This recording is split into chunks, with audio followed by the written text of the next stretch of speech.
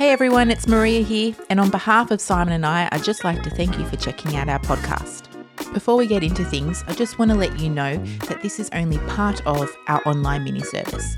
To check out the full service and find out more about Everyone Church, head to our website at everyonechurch.com.au. Hope you can check it out and see the full service, but for now, let's get into the podcast. Last week we started a series called All Grown Up, and it's all about growing up in God. It's about discipleship and spiritual maturity, and we really want to unpack the why and the how we engage in discipleship, which is something we value here at Everyone Church. So last week we asked the question, what do we mean by the word discipleship? Because that word is never actually used in the New Testament, and it can mean a whole bunch of things. It could mean small groups, it could mean a church program, it could mean a discipleship course, a discipleship book. What does it mean? Well, here at Everyone Church, when we say the word discipleship, we're talking about the intentional journey toward spiritual maturity. Okay? We're talking about your journey and my journey, your intentional pursuit, not someone else's pursuit on your behalf. Not someone, strategically leading you up, into maturity. No. We're talking about your journey. And there is just no church program or course that can force you to mature.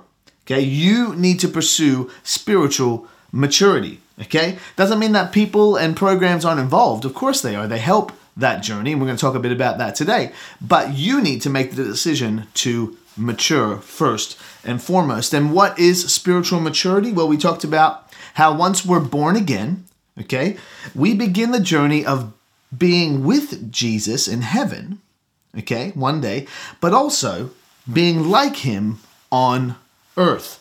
So salvation is a one-day thing in heaven that we look forward to. It's a promise, of course, that God will keep, but it is also an everyday thing. And discipleship is about the journey towards spiritual maturity in the everyday. It's the day-by-day stuff. The end goal is that you would be with Jesus, that you would make it, that you would enter heaven with him for eternity, but also that you would be like him here on earth, that you would mature into Christ likeness.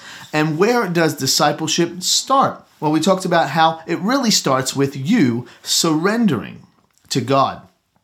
Okay? You need to surrender every part of your life to God, not to a program or a person, but ultimately to God. Okay? It starts with surrender. And once you surrender, God can begin an amazing work in you. It says in Philippians chapter 2, verse 13, "For God is working in you, giving you the desire and the power to do what pleases him." So God is working in me with the desires and the power to do what pleases him. I want to do what pleases God. I hope you do too. And we need to surrender our desires and our ways and our mistakes and our past to him and watch the work that he does in us. He's doing a work in you. He's doing a work in you today. We need to start with surrender. And finally, we shared around 2 Peter chapter 1, verse 3 to 11, and how we need to supplement our faith. It says in chapter 1, verse 5 of 2 Peter, "Supplement your faith with a generous provision of moral excellence, and moral excellence with knowledge, and knowledge with self-control, and self-control with patient endurance, and patient endurance with godliness, and godliness with brotherly affection, and brotherly affection with love for everyone." And that word there, supplement, well, it literally means to supply, to furnish. It's like when you're born again, you get a new house, a new faith house. It's like you get a new inner man, a new inner woman, and it's up to us to furnish that house and supplement it, okay, and fill it with things that'll help it mature, okay? It's like we are saved by faith. Okay, we are saved by faith in the name of Jesus, but we are sanctified with supplements. Okay, let me break this down. So we are saved, we believe in Jesus. He graciously gives us, he pours mercy out on us. He gives us the Holy Spirit, but we, with supplements, mature in the Lord. And we pursue maturity not out of fear of what God will do to us, because we're saved by faith in the name of Jesus, but more out of concern of what God won't be able to do through us. Because if we stay immature, we won't experience all that God has opened up for us in Christ Jesus. And I want to know and experience that, and I hope you do too. And we want to serve you, Maria and I.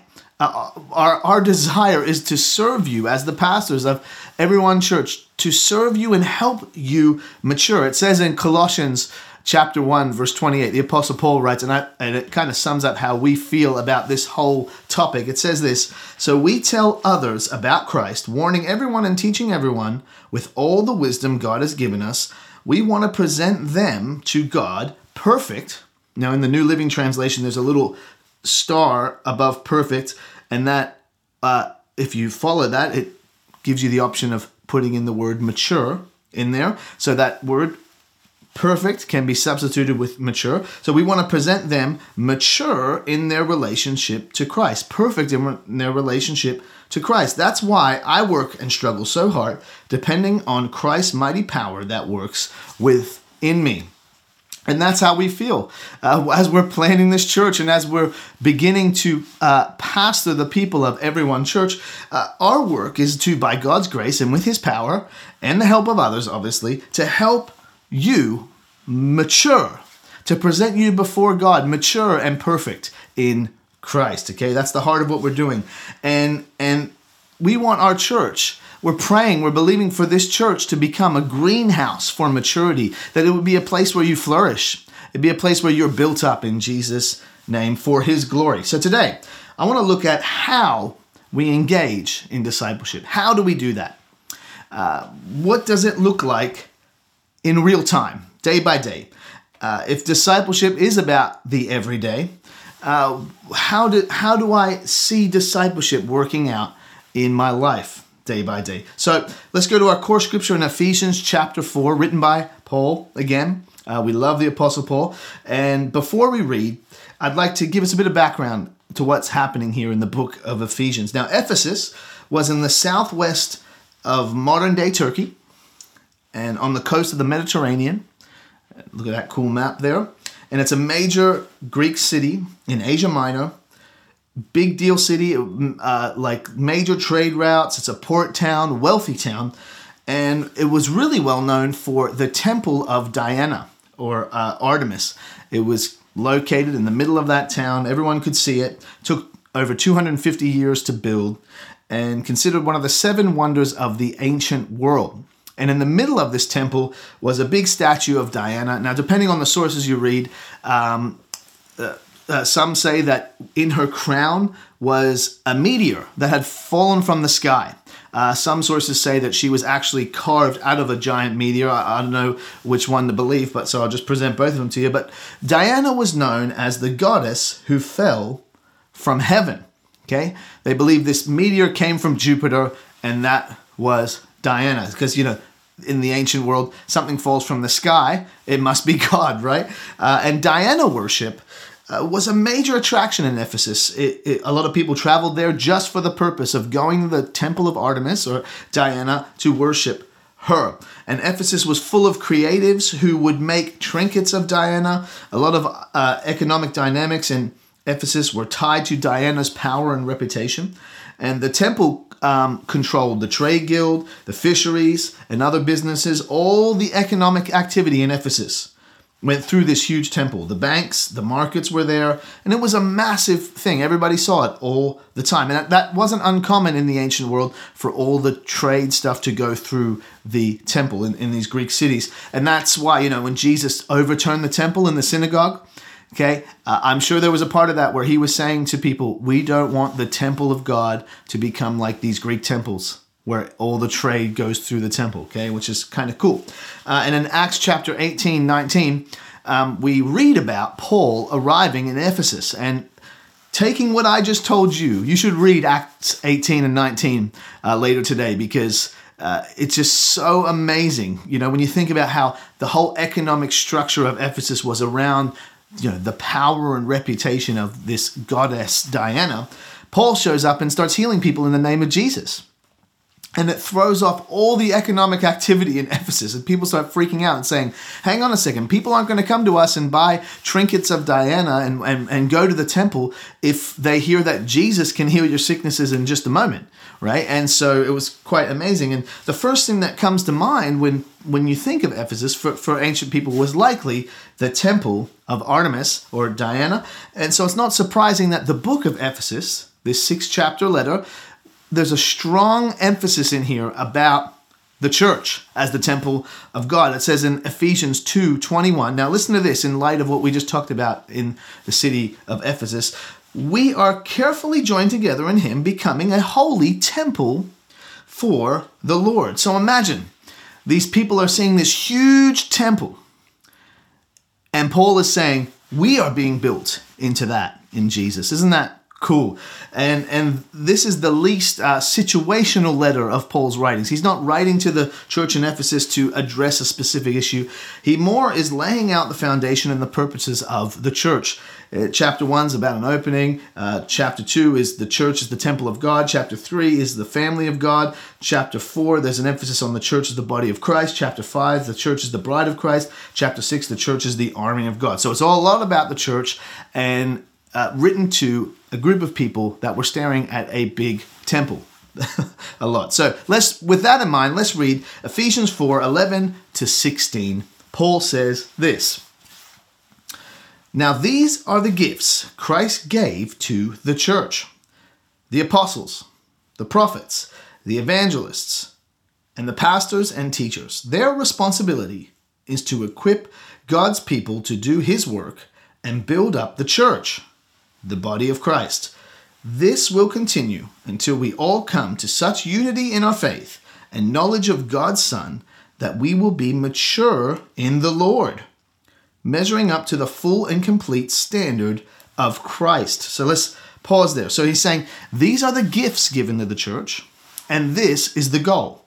The goal is to mature, to measure up to the full standard of Christ, to mature in him, to become like him. Okay? And the gifts are the apostles, the prophets, evangelists, the pastors and teachers. But remember, he's not just talking about these gifts that are like floating out in the ether. No, he's talking about people. People, and this is the key today when we talk about how discipleship happens day by day. These gifts that are given to the church to help the church mature are people in the body of Christ. God's manifestation of spiritual gifts through people. So God saves people. He empowers people. He uses people to help people grow. And God has put people in your life and my life, in our church, to help us mature and pursue maturity and engage in discipleship. Well, what does discipleship look like day by day? Well, maybe that isn't the best question. The better question probably is, who does discipleship look like day by day? Who does it look like? Remember, Christianity is communal. We've talked about this a lot before. It's something we really value in our church. God uses the people around me to help achieve his purposes within me, which is funny. We've been talking about this so much while we've been only able to gather online. But don't you worry. We're setting a foundation for next year as we start to get together. Because this is the thing, and this is a key point here, is discipleship takes place in proximity. Proximity. In proximity to others, in closeness to others. That's where discipleship really starts to happen. You know, if you're trying to climb the mountain of maturity that we talked about last week, if you're trying, you've got to have, God has given you all the tools, of course, but we need people to help us climb that mountain, like Sherpas, right? We need mountain guides, people who know how to climb the mountain of maturity. You need to stay in proximity with people if you want to engage in discipleship. Yeah, you can't really engage in discipleship through videos on a screen. No, it's a relational thing. It involves people in my life. And you know what's so cool about the church is all those types of gifts, all those gifted people, they find themselves in one place, in the church. And guess what? In verse 12, It says God has placed them there to equip God's people to do his work and build up the church. God has placed people in every one church to help build you up, to help mature you. The church community is a place for building. It's not just about the building, it's a place for building people up, maturing people, not tearing people down. The church is a place where discipleship starts to happen. And I'm telling you right now, you cannot mature if you're isolated. You can't. Because when you're flying solo, how can anyone help you? How can anyone help you see your blind spots? How can anyone encourage you? Discipleship takes place in proximity. It's like a rugby scrum. In my mind, I view this journey of discipleship a bit like a rugby scrum. You line up shoulder to shoulder with people God has placed around you who are gifted in various ways, who have different experiences, who might be steps ahead of you in their maturity journey in the Lord, and you engage together. You engage in the push towards maturity. Discipleship is about the push towards maturity, the push towards Christ-likeness. It takes discipline, it takes work, and it takes the help of others. And most importantly, it takes the help of God. He gives you the desire and the power to do what pleases him, we read earlier. So others that God has placed in the church community I am planted in are there to help me mature in the Lord. And if I'm wanting to engage in discipleship and pursue maturity, I need to position myself to allow others to help me. Okay? Don't just cry on the sidelines. Get in the scrum. Come on. Don't just stay offended. Don't just stay isolated. Don't just stay alone. No, get in the game. Come on. Discipleship is about the ones who don't know, seeking out the ones who do know. It's about the person who doesn't understand the Bible, learning from the person who does. It's about the person who doesn't know how to pray, learning from the person who does. It's about the person who doesn't know how to worship, learning from the person who does. It's about the person who doesn't know how to tell others about Jesus, doesn't know how to witness to others, learning from the person who does. It's about the person who doesn't know how to navigate parenthood or marriage struggles or mental health battles or stepping out in faith, learning, being built up by the people who do. Amen? It says, now these are the gifts that God has given to the church. You could say, now these are the people God has given to the church. And the church is you. It's their responsibility to equip you and build you up. The best disciplers are encouragers. Come on, that's a key right here. If you want to find someone who can help you mature and they just constantly tear you down and poke and prod, they're probably not going to be a good person for your discipleship journey, because we all need encouragement. We all need to be built up. The best disciplers point you to Jesus. May everyone church be a place where you are constantly pointed to Jesus, to his word, to what he would say, not just what I would say or my personality would say. No, what Jesus would say. So let's continue. In verse 14, Ephesians 4. Then we will no longer be immature like children. We won't be tossed and blown about by every wind of new teaching. We will not be influenced when people try to trick us with lies so clever they sound like the truth. Instead, we will speak the truth in love, growing in every way more and more like Christ, who is the head of his body, the church. He makes the whole body fit together perfectly. As each part does its own special work, it helps the other parts grow, so that the whole body is healthy and growing and full of love. So God places those around us so we won't be immature, so we won't be influenced by bad teaching and people trying to trick us with lies that sound like the truth, with the enemy trying to trick us into mistruth. We will be able to speak the truth in love to each other, and that can't happen without proximity. Discipleship takes place in proximity, over a dinner table, over a coffee, at home, hanging out, doing life together. And I've seen Christians get so caught up in silly doctrine and conspiracies and discouragement and distraction. And the common trend that I have noticed is they often tend to distance themselves from genuine, loving, gifted, wise community in the church. I mean it. And when someone is off and distracted in their understanding of God and His ways and what is happening in the earth today even, they can be offended. And it's like they just slide around trying to find someone who agrees with them in their position.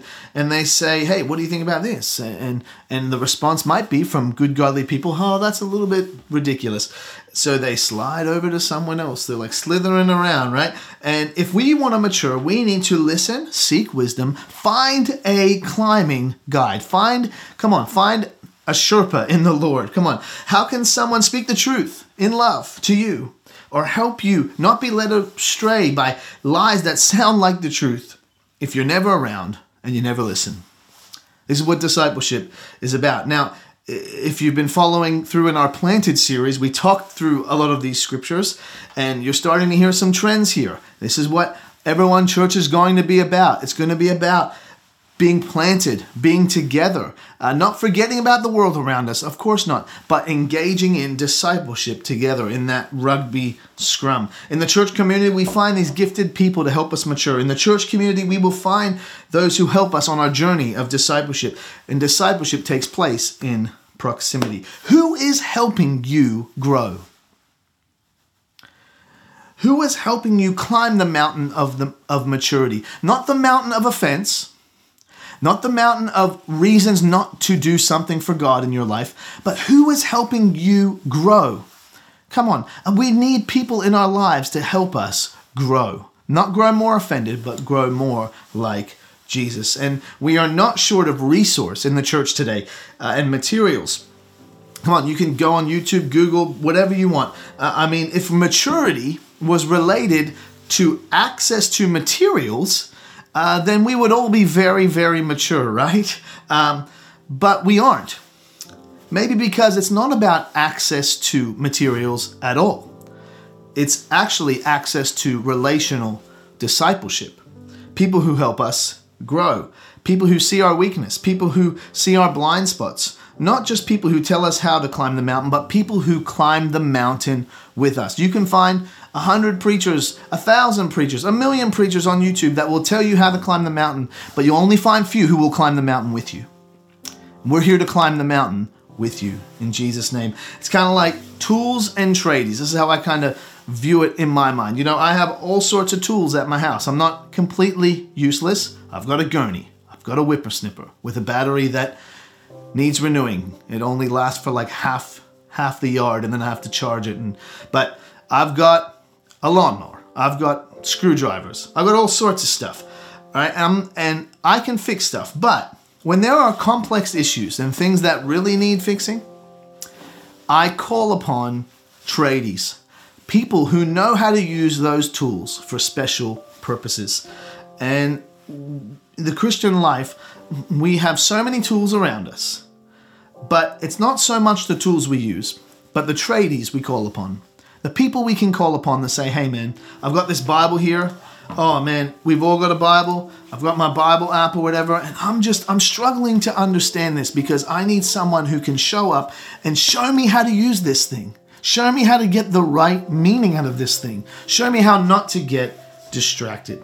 So I hope you can find some tradies in Everyone Church who can help you climb the mountain of maturity. Discipleship takes place in proximity to others. Who is helping you grow? And now next week, we're going to finish off this series with really talking about the pinnacle of spiritual maturity. I hope the word encouraged you today. Let me pray for you. Lord, I thank you for every person that you are bringing to Everyone Church. I thank you that you are bringing people with all different gifts. You have gifted people for a reason, to help us equip one another, to help us mature one another. And Lord, I pray specifically for people today who might feel discouraged or isolated, or who might feel like they've experienced bad things in the church community. Lord, I pray that your grace would be upon us, Lord, to help us form a loving community that helps each other, that serves each other. Not a community that pushes each other around, but a church that serves one another and helps us all climb the mountain of maturity. We want to be like you, Jesus. We want to love you every day, even when people aren't looking. In Jesus' name, amen. Amen. Well, hey, you know what? It's time to get rolling, man. The restrictions are lifting and we need to get together. Discipleship takes place in proximity, and we're looking forward to starting to gather, especially as we get into next year and we get this church off the ground. In Jesus' name, hey, have a blessed week.